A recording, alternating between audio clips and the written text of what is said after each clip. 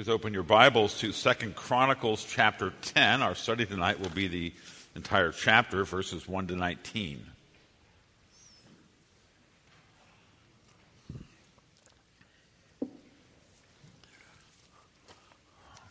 Second Chronicles chapter 10. Listen now to God's holy, inerrant, and life-giving word. Rehoboam went to Shechem, for all Israel had come to Shechem to make him king. And as soon as Jeroboam the son of Nebat heard of it, for he was in Egypt where he had fled from King Solomon, then Jeroboam returned from Egypt, and they sent and called him. And Jeroboam and all Israel came and said to Rehoboam, "Your father made our yoke heavy. Now therefore lighten the hard service of your father and his heavy yoke on us, and we will serve you." He said to them, "Come to me again in 3 days." So the people went away. Then King Rehoboam took counsel with the old men who had stood before Solomon his father while he was yet alive, saying, "How do you advise me to answer this people?" And they said to him, "If you will be good to this people and please them and speak good words to them, then they will be your servants forever." But he abandoned the counsel that the old men gave him and took counsel with the young men who had grown up with him and stood before him. And he said to them, "What do you advise that we answer this people who have said to me, 'Lighten the yoke that your father put on us'?" And the young men who had grown up with him said to him, "Thus shall you speak to the people who said to you, 'Your father made our yoke heavy, but you lighten it for us.' Thus shall you say to them, 'My little finger is thicker than my father's thighs.' And now, whereas my father laid on you a heavy yoke, I will add to your yoke. My father disciplined you with whips, but I will discipline you with scorpions." So Jeroboam and all the people came to Rehoboam the 3rd day, as the king said, "Come to me again the 3rd day." And the king answered them harshly.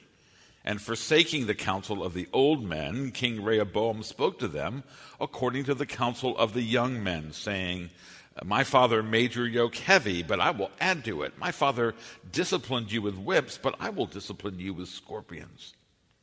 So the king did not listen to the people, for it was a turn of affairs brought about by God, that the Lord might fulfill his word, which he spoke by Ahijah the Shilonite to Jeroboam son of Nebat. And when all Israel saw that the king did not listen to them, the people answered the king, "What portion have we in David? We have no inheritance in the son of Jesse. Each of you to your tents, O Israel. Look now to your own house, David." So all Israel went to their tents. But Rehoboam reigned over the people of Israel who lived in the cities of Judah. Then King Rehoboam said to Hadoram, who was taskmaster over the forced labor, and the people of Israel stoned him to death with stones. And King Rehoboam quickly mounted his chariot to flee to Jerusalem. So Israel has been in rebellion against the house of David to this day. The grass withers, the flowers fall, and the word of our God abides forever. Amen. Father in heaven, we thank you for your revelation of yourself in these events and in your word, and we pray that we would be made wise unto salvation through them. We ask in Jesus' name, amen. Well, as we transition with 2 Chronicles from the glorious reign of Israel's King Solomon, readers who are familiar with the Bible as a whole might notice that there has been some information missing from the Chronicles account.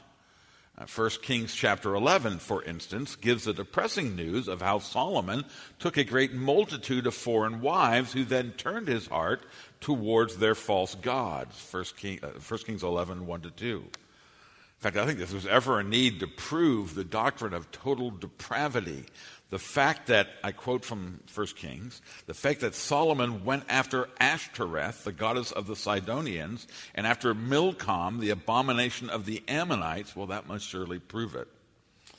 Dismaying though it is, the biblical record tells us that the same man who built the temple for the Lord on Mount Zion later built, this is 1 Kings 11:6, a high place for Chemosh, the abomination of Moab, and for Molech, the abomination of the Ammonites. And yes, that does suggest that Solomon would have sacrificed some of his children at the altar of Molech. Well, the Lord was so angry for this most grievous sin of idolatry that in 1 Kings 11:11, he declares, I will surely tear the kingdom from you, and I will give it to your servant. And yet we learn that Solomon himself would not see the loss of his kingdom. It would be for the sake of his father David that he would continue his years. He would live them out in the fame of his power and his wealth and his glory. But as it so often occurs, how often we see this, when there's one generation that is blessed by the Lord, but they don't respond to that blessing by walking in his ways, it's the next generation that pays the price. I've used this passage today to talk about the peril of measuring success by numbers.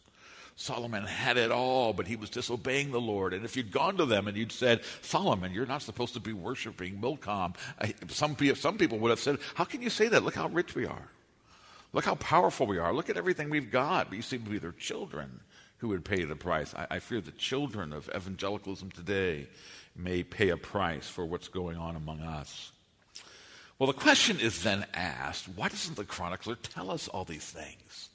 Why doesn't he give us a more supposedly honest account of Solomon that includes these grievous and long-reaching sins? Now, the most common answer to that question, and it's not a bad one, relates to the purpose of Chronicles versus the purpose of Kings. By the way, there was no one original First and Second Kings. It was one long scroll. It was when they translated it into Greek that they had to divide it into First and Second.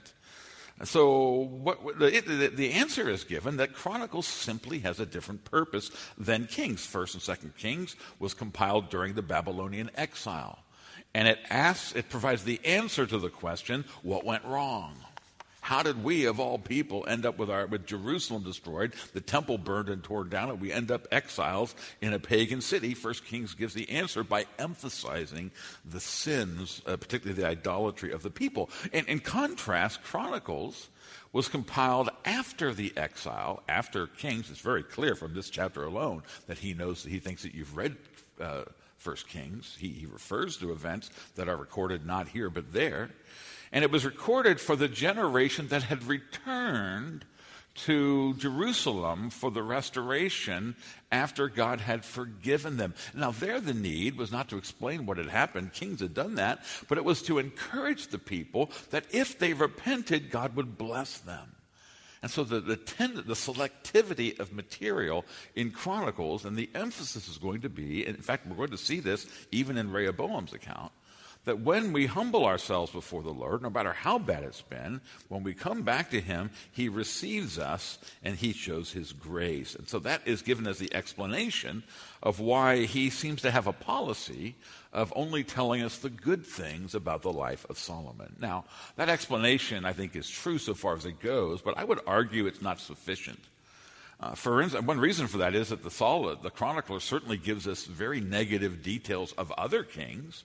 If you read First Chronicles, he's going to tell about some of David's defeats and his disgraces. Later on, we're certainly going to hear a lot of fairly lurid details about the sins of Solomon's successors. So why him? Why is he the one who gets the special treatment? I would understand it this way, that the chronicler has presented Solomon primarily as a type of the Lord Jesus Christ. He's going to present him as a picture of what will be truly in the reign of Christ, the glory and the wisdom and the riches in the Holy Spirit. And so the chronicler, Solomon, appears in biblical history not only as a historical figure, a very important one, played a decisive role in his generation, but he is given as a foretaste of the glory, riches, and wisdom that God has purposed to accomplish through his own Son. In other words, the inspired aim of the chronicler was not only to describe what had happened, he not only has a general grace-centered perspective, but he also wants to point his readers to the knowledge of God and his purposes in salvation that will be fulfilled only in the true Son of the house of David, one greater than Solomon, as Jesus said, the Lord Jesus Christ. Well, 2 Chronicles 9 concluded Solomon's 40-year reign with these words, verse 31, Solomon slept with his fathers and was buried in the city of David his father, and Rehoboam his son reigned in his place. Now, as we ourselves experience transitions of power, can be rather tense. And the record of the books of Kings makes it very clear that the beginning of Rehoboam's reign would require as much wisdom as his vaunted father had possessed. 1 Kings chapter 10 reveals that, or 2 Chronicles 10, our chapter, shows, however, that instead of wisdom, what Rehoboam would be remembered for is his pride, which resulted ultimately, by the end of this chapter, in very much of what he'd inherited from his father Solomon and his grandfather David. Our passage plays out in 3 passages. We have a very tense situation, and then we have his embrace of poor counsel, and then we have the aftermath of his proud speech. This inauguration of Rehoboam, therefore, would witness his rejection and the rejection of the Davidic dynasty by 10 of Israel's 12 tribes, producing a division that was never restored. Well, as the account of Rehoboam continues in the next couple of chapters, we actually will see God's mercy there, but not in chapter 10. In this decisive opening scene of his reign, it's God's judgment on sin and the folly of human pride. It all spells disaster for Israel. Now, when Solomon became king, he was enthroned in the city of Jerusalem by the common acclamation of the people. We see that at the beginning of 1 Kings. But here we read that Rehoboam, look at verse 1, he went to Shechem, that his reign would be acclaimed there. Now that reveals trouble brewing in the national air. Shechem was located about a day's ride north of Jerusalem. It was the scene of many prior notable events. Probably most significantly is it was at Shechem that Joshua ends the book of Joshua by gathering the tribes after they've come into the land of Canaan, after they've pretty much conquered the Canaanites, and they've given the apportionment, who's going to go where. It was at Shechem that they had their ratification, as it were, of the arrangement that they would enjoy in the land of Canaan, in the promised land. It's where the nation's establishment was erected. I think in terms of American history, if Jerusalem would be the capital in Washington, D.C., Shechem was the Philadelphia where the U.S. Constitution had been approved. Now, Israelite society had had a pretty severe north-south divide, a cultural division that went back quite a while. You remember that before David became king of Israel, he was king of Judah, and there was a civil war, and it was the house of Saul reigning in the 10 northern tribes. They were at war with Judah and Benjamin in the south. As other countries have had a north-south divide, so was there one culturally and in the history of the people of Israel. And it no doubt got worse during Solomon's time. And we read earlier about how the splendor of Solomon's city, the gold that poured in, there's descriptions of the lavishness of his table and the variety. Well, who do you think was funding that? It was the 12 tribes, 10 of whom were in the north, and the wealth and influence and the culture was all flowing from the north to the south. Now, with that background, a gathering at Shechem in the heartland of the north indicates that there is a desire to rethink this whole arrangement, to regroup at least, to work out a renewed understanding of how the tribes would interact in the nation. Well, verse 1 notes 2 features of this national assembly. First, all Israel had come to Shechem. That means leaders from all 12 tribes had come there. And second, their purpose was one that the young prince himself no doubt would have approved. The purpose, verse 1, is to make him king. That's a pretty good deal for him. The whole purpose of the Shechem assembly is to make him king. The problem, however, from Rehoboam's perspective, is the implication that his reign requires the people's consent. That's how he sees the problem. His father Solomon had acted as an absolute monarch. And again, Solomon's reign is an interesting phenomenon. I think the only way to handle it, as I said, is as a type of Christ. And Rehoboam's not a type of Christ, but he'd never known a time when the king needed approval, much less permission, in order to reign. And so the assembly at Shechem was going to be a test of his character for sure. Now, another problem for Rehoboam is seen in verse 2 in the appearance at Shechem of Jeroboam, the son of Nebat. Now, if we've been reading through Chronicles, you go, we have no idea who Jeroboam, the son of Nebat is. Well, you won't say that if you've read 1 Kings, because 1 Kings gives the record that is not included in Chronicles, although he assumes clearly that we're aware of it from Kings. It turns out that along with Solomon falling into the sin of idolatry, he received, as God's response to that, the raising up of competing interests against the house of David within Israel. Jeroboam was from, you guessed it, the leading tribe of the northern tribes. He was from Ephraim. That was the chief tribe of the north.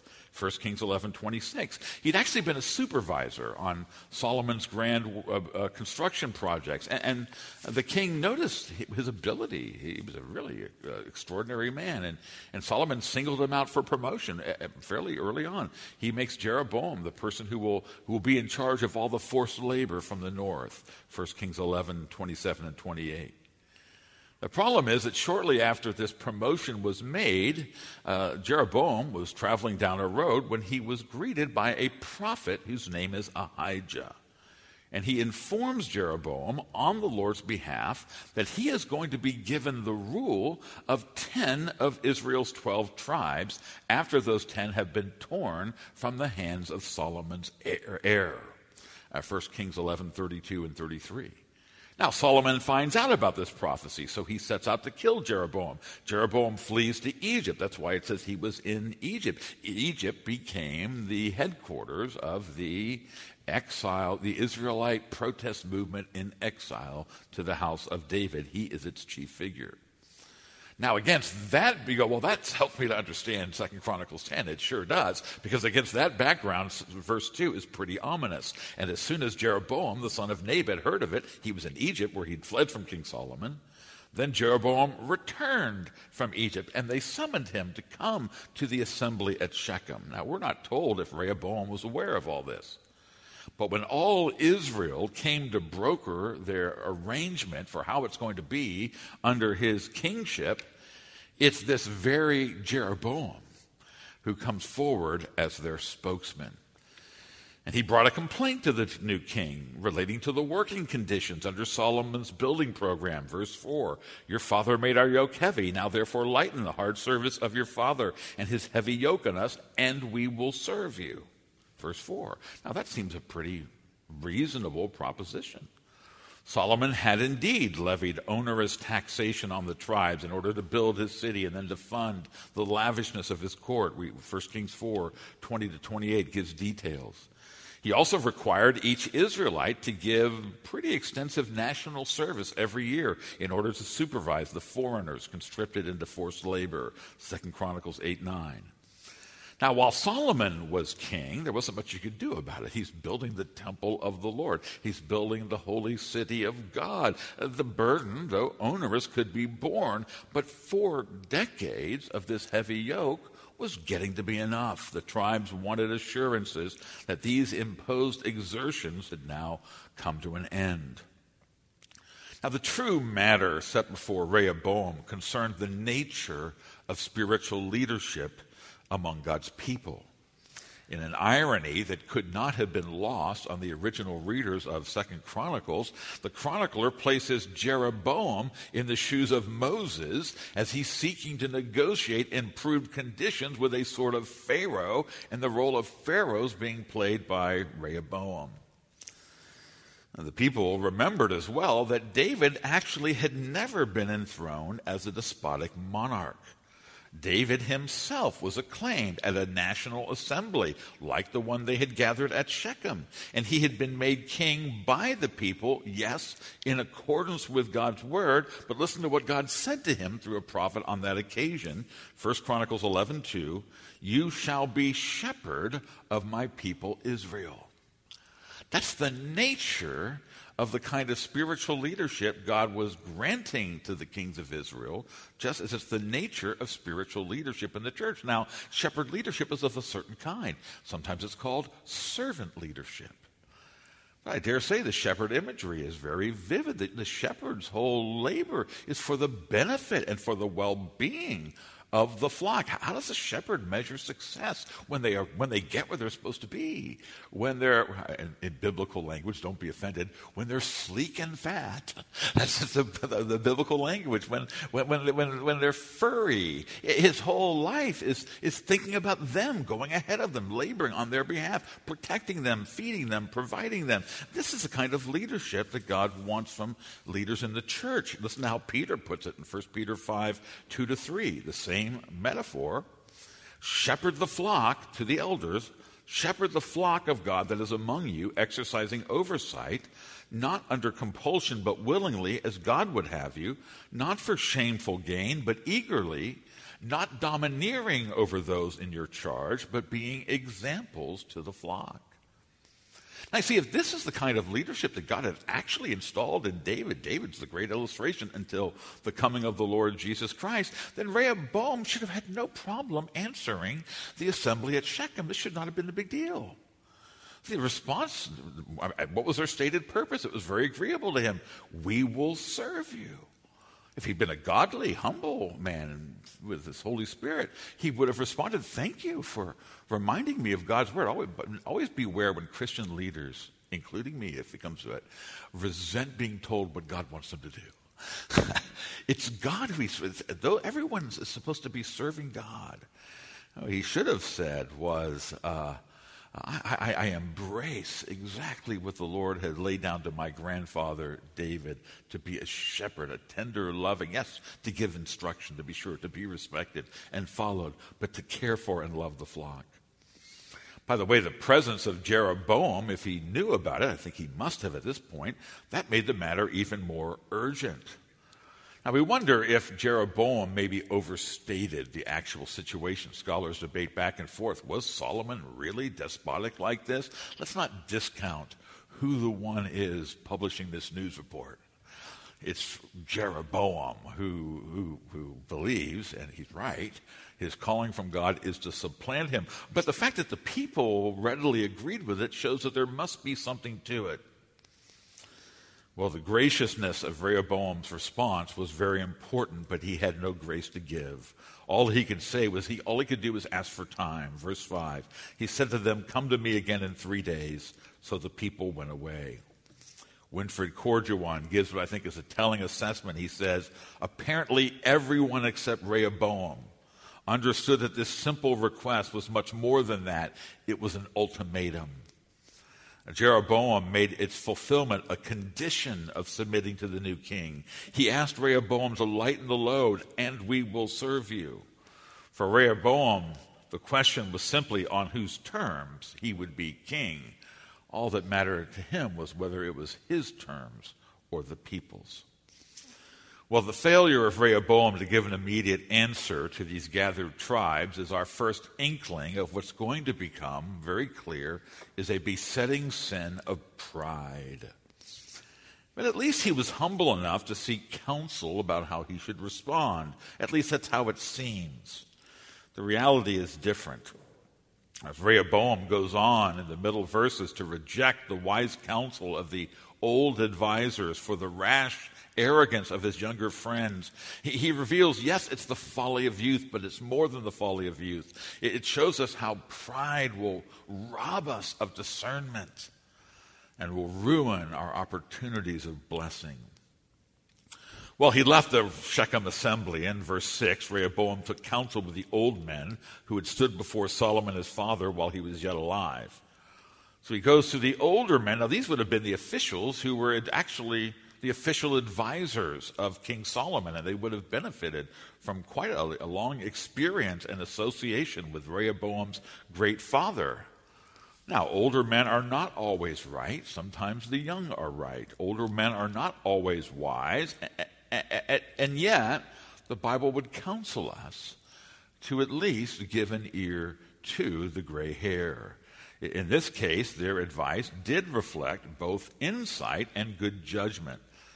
Rehoboam asked them, how do you advise me to answer this people? Verse 7, and they answered with a suggestion that now would be a very good time. for the new young king to exhibit some humility and to accommodate what were actually pretty reasonable concerns from the people. Here's what they said, verse 7, "If you will be good to this people and please them and speak good words to them, then they will be your servants forever." Well, the counsel of these older men was right. The burden on the people had been hard, even if Jeroboam might have embellished a bit. Moreover, to agree to be fair and to give lenient treatment would have the effect of achieving for Rehoboam the very thing that he most wanted, that he would reign as king over the united nation. Notice the wisdom of their reply. They said he should be good to the people. He should speak pleasing and good words to them. People say, look, leadership's not a popularity contest. But that's not what they're saying. Do good and speak good. That's what we're asking of you. They were employing a formula that Dale Ralph Davis put this way: concessions will conquer complaints. Well, the people were not demanding a restriction in the new king's powers or rights. They were simply seeking a fresh assurance of benevolence. And the older men counseled a course of godly humility, servant leadership, moderation in the exercise of power. These are the very aims that should have been in his heart all along. He should have therefore given an immediate agreement. If he had, they would have been, as they said, his servants forever. Well, this counsel given by the older men to Rehoboam is good advice for anyone who's called to leadership. Fathers in the home, leaders in the workplace or the nation should cultivate a candid relationships with those who follow them. Their aim should be to do good and to speak good words so as to foster a willing and amiable following. I know very well, sometimes commands have to be given. Sometimes the authority has to be enforced. But this is the policy that we should adopt. Criticisms will be warranted, punishments. But it should be tempered with a general policy of encouragement in which good performance garners praise. Those who follow will be motivated whenever they realize that their leader is acting for the good of everyone, not merely for his or her benefit. Now, we can know that Rehoboam's problem was not merely the folly of youth, that he was inexperienced, he didn't know what he didn't know. It's actually more than that. It's the pride of a lofty heart. And we can know that because we read in verse 8 that he abandoned the counsel that the old men gave him. Now, notice he hasn't even yet heard the counsel of the young fools. As soon as he hears the godly counsel, his heart reacts against it. Why? Because he's proud. That's what happens. His mind does not yield to the biblical thought that gray hairs might have learned a thing or two. He rejected the counsel of elders, not because he had good answers for it, not because he actually had a counter argument that made any sense. He rejected it because he did not like it. I'll put it this way. He did, and how often it comes down to this. He did not want to serve. He wanted to be served. That was his pride. He wanted the prerogatives of kingship without the obligations. How common it is today. Martin Lloyd-Jones puts it this way: pride is always ready to see insults and to take umbrage. It's not difficult to see how Rehoboam saw an insult in this proposal. It cut across everything he held dear with respect to the office and function of a king. He desired the allegiance and service of the people, but in his way, not in their way. The idea of a king listening to a proposal from the people, and the idea of gaining what he desired at the expense of admitting and confirming that his father had not been perfect, that there was something wrong with the system he was now head over, it was to him unthinkably insulting. Now, Lloyd-Jones points out that what Rehoboam stumbled on in his pride regarding this assembly happens to be the very stumbling block. That's the way the New Testament puts it, a stumbling block. It's the very objection of pride that so many unbelieving people have to the gospel message of Jesus Christ. The Bible offers us what most people want. Rehoboam wanted to be king. That's what was being offered to him. What do people want today? They want to lead a fulfilling life. They want to have a secure future. They want to go to heaven, however they conceive of it. These are the very things: life beyond death, eternal life, fulfillment in this life. The very things everyone wants. But you see, what the gospel does not do is offer salvation on our terms, or dare I say, to our praise. It doesn't offer to us in a way that we can get the credit, that we can get the glory. It's not on our terms. Jeroboam didn't want to admit that his father had been wrong, by implication that he was wrong. Unbelieving people today do not want to confess their sins. They do not want to seek God's mercy in Jesus Christ.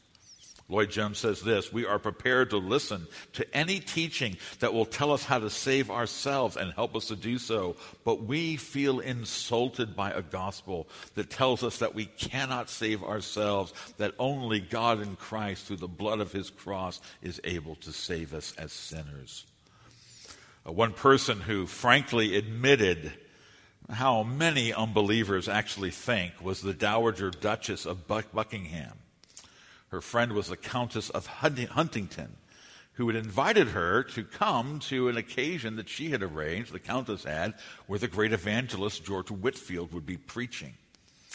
And Countess Huntington was a very famous lady. She was the financial backer of the Methodist revival. She had a great mercy for souls. She was a lively converted aristocrat, and she cared about the lost souls of all of her fellow aristocrats. And she would arrange these gatherings and use her social connections. And people kind of felt they had to come, and she'd get someone like George Whitefield to come and preach the gospel. This is what had happened. And after this particular occasion, she received a rather stern note from the Dowager Duchess of Buckingham. Here's what she wrote: I thank your ladyship for the information concerning the Methodist preachers. Their doctrines are most repulsive and strongly tinctured with impertinence and disrespect before their superiors. It is, frankly, monstrous to be told that you have a heart as sinful as the common wretches that crawl on the earth. I am highly offended. At least she's honest. That's her response.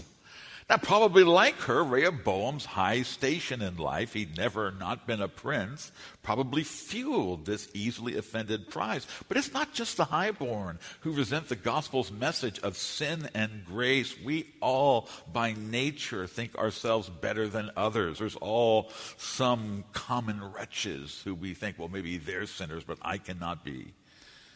You don't have to be highborn to refuse the gospel with an injured pride. And yet, just as the elders' counsel to Rehoboam was obviously wise, don't you realize that the Bible's claims about our sin are easily proved? It's not very hard to prove the Bible's claims that all have sinned and fall short of the glory of God. It's obvious. A consideration of the Ten Commandments will show it.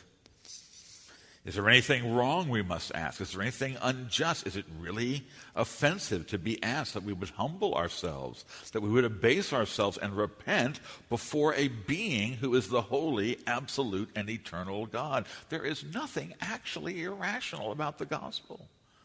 It's the pride of sin. It's the pride of unbelief. It's Rehoboam's foolish pride.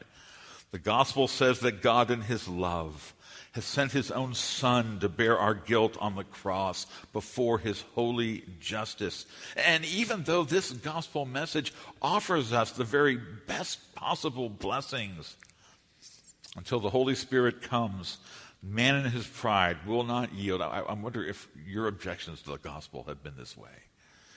Will not yield, turns away from God, abandoning him for different counsel, often more up-to-date counsel. It's the new and improved over the old and stodgy Bible, however foolish it is on the surface. How mad it was for Rehoboam to reject the wise and good counsel of the elders. But my friends, it is a greater folly to turn your back on the only God when he speaks the truth of our sin and offers a saving grace that will only and can only be found in his Son dying on the cross. Well, it was only after he'd hardened his heart to the obviously good and judicious counsel of the older men that Rehoboam then went to the younger men. Verse 8, the young men who'd grown up with him and stood before him. Now, interestingly, Rehoboam's 41 years old, so he's not a teenager when he takes the crown. These evidently are the aristocrats he grew up with. They weren't all that young either, but they had the folly of youth. They were foolish because they were proud. They were the sons of wealth and privilege. They're the ones, remember earlier, that gold was so common in Jerusalem that all the common household, other cups were gold. They thought silver was like refuge. It's these people he's talking about. And so Rehoboam goes to them. They don't have any sympathy for those with harder lives. What do they know about it?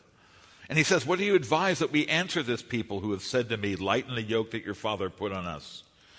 And the proud fools answered, thus shall you speak to the people who said to you, your father made our yoke heavy, but you lighten it for us. Thus shall you say to them, my little finger is thicker than my father's thighs. And now, whereas my father laid on you a heavy yoke, I will add to your yoke. My father disciplined you with whips, I will discipline you with scorpions. Such was their counsel. Well, Dale Ralph Davis recalls the instruction that England's King James I gave to his royal son. He told him that God had made the young prince a little god to sit upon his throne and to rule over other men. Well, that's certainly the spirit of the young friends as they give, but they give, because of that attitude, they give Rehoboam a comeback. That's what they give, to reinforce the social order. If Solomon's thigh was thick, then his son's finger, by the way, the Hebrew does not use the word finger. It actually more likely refers to a different body part, is even thicker than his father's thigh.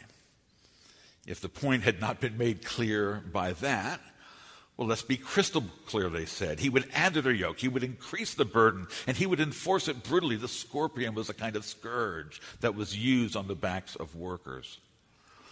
Now, as we consider the fact that Rehoboam preferred the proud advice of arrogant youth, what we're looking at is what happens in a hardened heart.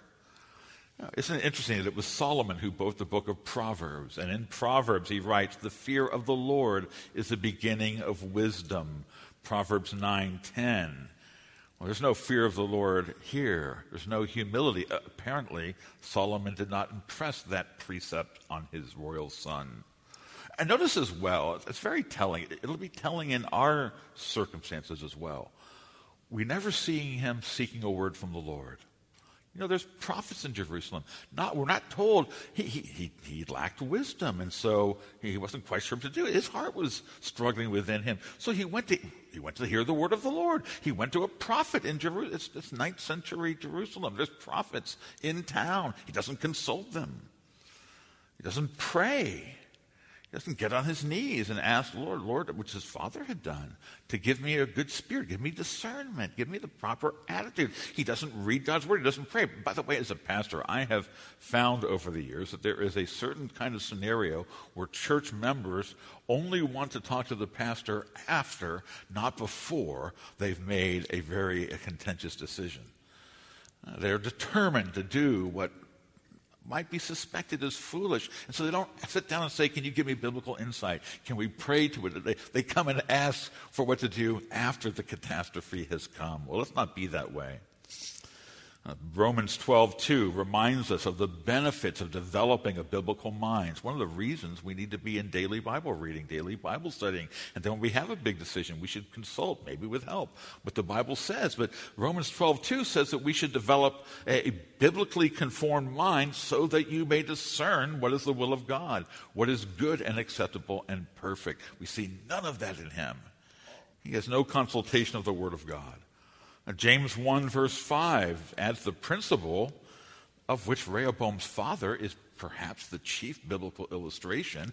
If any of you lacks wisdom, let him ask God, who gives generously to all without reproach, and it will be given. And many times, I have realized I didn't have the wisdom to deal with it. If it was something that's going to require great wisdom, the right thing to do is to consult the Word of God, to get on our knees and to pray to God and ask Him to give us the wisdom. One of the great promises of the Bible is right here in James 1:5. Ask for wisdom and He will give it to you without reproach. None of that is seen. Why? Because of the hardened heart of an unbeliever in the grip of pride. well, he'd pay a heavy price for it. The result of this foolish pride was a historical disaster of epic proportions. All Israel regathers on the third day, and the king appears, and he delivers the put down, put into his mouth by his foolish friends. By the way, there's always a danger. I think it does warrant a comment to the young. Be wary when you think your friends have all the wisdom and your parents have none. Be wary if all of your counsel's coming from hot-headed friends who only see things from your perspective. This is the kind of thing that happens. Sometimes they are right. The Bible would urge you to consider it's not maybe always the best way to go. And the king answered them harshly. He said, my father made your yoke heavy, but I will add to it. My father disciplined you with whips. I will discipline you with scorpions. So the king did not listen to the people. Now we have to wonder, what did he think was going to happen? Apparently, he was thinking like King James I had taught his son. His pride had so blinded him that what happened actually caught him by surprise. It happened immediately. When all Israel saw the king did not listen to them, the people answered the king, what portion have we in David? We have no inheritance in the son of Jesse, David's father. 2 Chronicles 10:16. And then they issued the cry of rebellion that had been heard in previous generations. Each of you to your tents, O Israel. Let me translate that. Every tribe for themselves. The nation is dissolved. Now, politically, the rebellion of Shechem was absolutely disastrous. And here's a good lesson for us. In one prideful swoop of folly, he wipes out the achievement of 80 years that it took David and Solomon to accomplish. The expression that pride goeth before a fall applies for the son of Solomon. But the real catastrophe was spiritual, or we might better say was covenantal. The cry against the house of David was apostasy from the Lord's covenant. In time, it would lead to the loss of all God's benefits for these rival tribes. A few months ago, we studied the book of Hosea. This is the beginning. Hosea was the end. They rejected the Lord. He submitted them to utter destruction. They were wiped out 2 centuries later. They had apostatized against the Lord. They lost all his blessings. Rejecting the house of David meant renouncing that monarchy by which God ruled over his people. You know, there's people today who have bad experiences in the church. And maybe they're really bad experiences. Maybe we're sympathetic from them. But the wrong response is to renounce the church. The church of the Lord Jesus Christ, the ministry of the word. The thing is to find a faithful church. They had renounced that monarchy, which was designed in time. It was going to lead to the Lord Jesus Christ. Salvation was in David as it now is in Christ. Those two amount to the same thing. It also meant turning away from the temple, the one place where prayers to the true and living God were certain to be heard. They renounced the future and the present blessings of God's salvation. It's no surprise. Chronicles not going to deal with it. It's only about the southern kingdom. But Jeroboam will immediately lead them into an idolatry that they will never repent of. Well, we have to admit that Rehoboam is impressive in the sheer blindness of his folly and pride. And we see this in how he responds in verse 18. He thinks he's going to awe them. He has not gotten the message. He's going to cow the rebels into submission. He sends as his emissary none other than the taskmaster over the forced labor, a man named Hadoram, verse 18. This would be like sending the prison warden to negotiate with rebel prisoners who've made a jailbreak. It is not going to end well. It does not end well at all. They respond with fury. The people of Israel stoned him to death with stones. Now, at least this woke Rehoboam up. It implied a danger to himself. He tucks his tail. Verse 18, he quickly mounted his chariot to flee to Jerusalem. And the chronicler concludes with results that endured down to his own day, many centuries later. So Israel has been in rebellion against the house of David to this day. Well, it would be easy to conclude our reflections on Rehoboam's pride and folly, his loss of the bulk of the kingdom, with lessons on how to get good advice, how to make effective decisions. But interestingly, the chronicler does not really leave us that option, because he makes a comment that requires our conclusion in verse 15. So the king did not listen to the people, for it was a turn of affairs brought about by the Lord, by God, that the Lord might fulfill his word, which he spoke by Ahijah the Shilonite to Jeroboam the son of Nebat. Now, we noted earlier that Jeroboam took offense at the idea that he had to admit mistakes on his father's part, the idea that he had to rule with the consent of the governed. It's like people today who says, don't ever ask me to confess my sins, much less obey the Bible. That's the kind of hardened unbelief. We've already seen that. But here's something actually even more offensive to the unbelieving mind. Namely, the Bible's claims that our affairs are ultimately determined by God's predestined will. So that's the conclusion to the past. Oh, by the way, this all happened because God is the one who's sovereign. He's the one whose will ultimately matters, and he had predestined this. He gave word of it in advance through the prophet. To make this claim is not to deny that Rehoboam's actions or Solomon's or Jeroboam's did not cause the things to turn out the way they did. They did cause the things to turn out the way they did. They're not puppets. They made real decisions. Our actions matter. And yet the Bible insists that our salvation or our condemnation is, I'm quoting Ephesians 1:11, is predestined according to the purpose of him who works all things according to the counsel of his will. Notice that Paul says that God's will is both predestined eternally in the past, and it's presently being worked out by him with his sovereign omnipotence. There is a way, but here's the good news, there's a way for us to know that God has willed our salvation.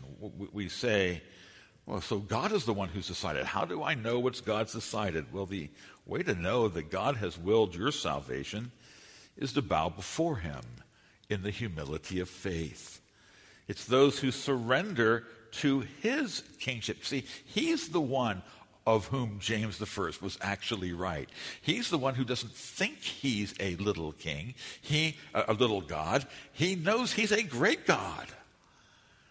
And the way to know that God has willed for you to be saved is to bow before him, to humble yourself in faith, receiving his word, owning him as God. It turns out that Rehoboam's affair was just one piece in a grand puzzle by which God was advancing his plan of redemption that would ultimately lead to the salvation of those who believe in Jesus Christ. That's the real story that's being told in Chronicles. Everything else is the stage set. So here's the question. Would the young king find this offensive to his pride? How do you feel about that, Rehoboam?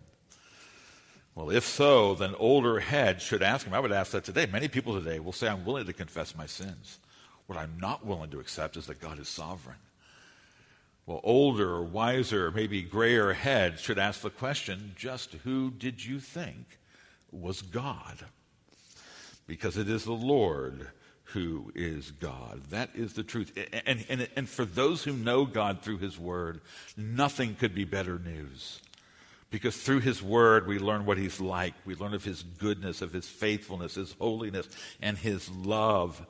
And so according to God's word, it's through humility that we become wise and that we become certain of agreement with God's will. Because what does God declare? God opposes the proud, but gives grace to the humble. Humble yourself in the sight of the Lord. This we know.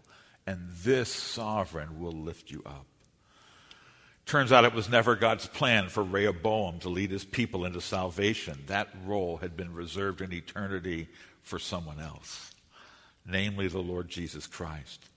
Likewise, Solomon was a type of Christ, not Christ himself. And so his legacy reminds us that our great need is for the true Christ to come, and he has come. He has come. And now we will only see the will of God for our salvation in the coming of the king the people wanted. The king the people really need. The good shepherd who lays down his life for the sheep. Isn't it wonderful that what God willed in his sovereign predestination is that his Son would be the Good Shepherd, even at the cost of his blood. In such contrast to the foolish pride of Rehoboam, listen to what the Son of Man says when he comes to put into place the sovereign will of God. He gives his message to you, for you to receive him in the humility of faith. He said, the Son of Man came not to be served, but to serve, and to give his life as a ransom for many. Matthew 20:28. Let's pray. Well, Father, we know that our lives matter. It matters whether we're foolish or not. But Lord, we are not sovereign. And we thank you that you are sovereign. And we pray, Lord, that the knowledge that you're the one who has decreed all things, that would humble us. It would keep us from the folly of the pride of a man like Rehoboam. It would cause us to say, well, that I need to know what God says in his word. I need to seek his help in prayer. Lord, there's true wisdom. That's the meaning of the fear of the Lord. You are God. We are not. And Father, thank you that when the people need a true shepherd, that's what we need. And we find him in the Lord Jesus. Oh, his wisdom. Oh, his love. He laid down his life for the sheep. Make us wise unto salvation in the humility of faith, that by your sovereign will we can know our salvation in the King, Lord Jesus, whom you have sent. We pray this in his name. Amen.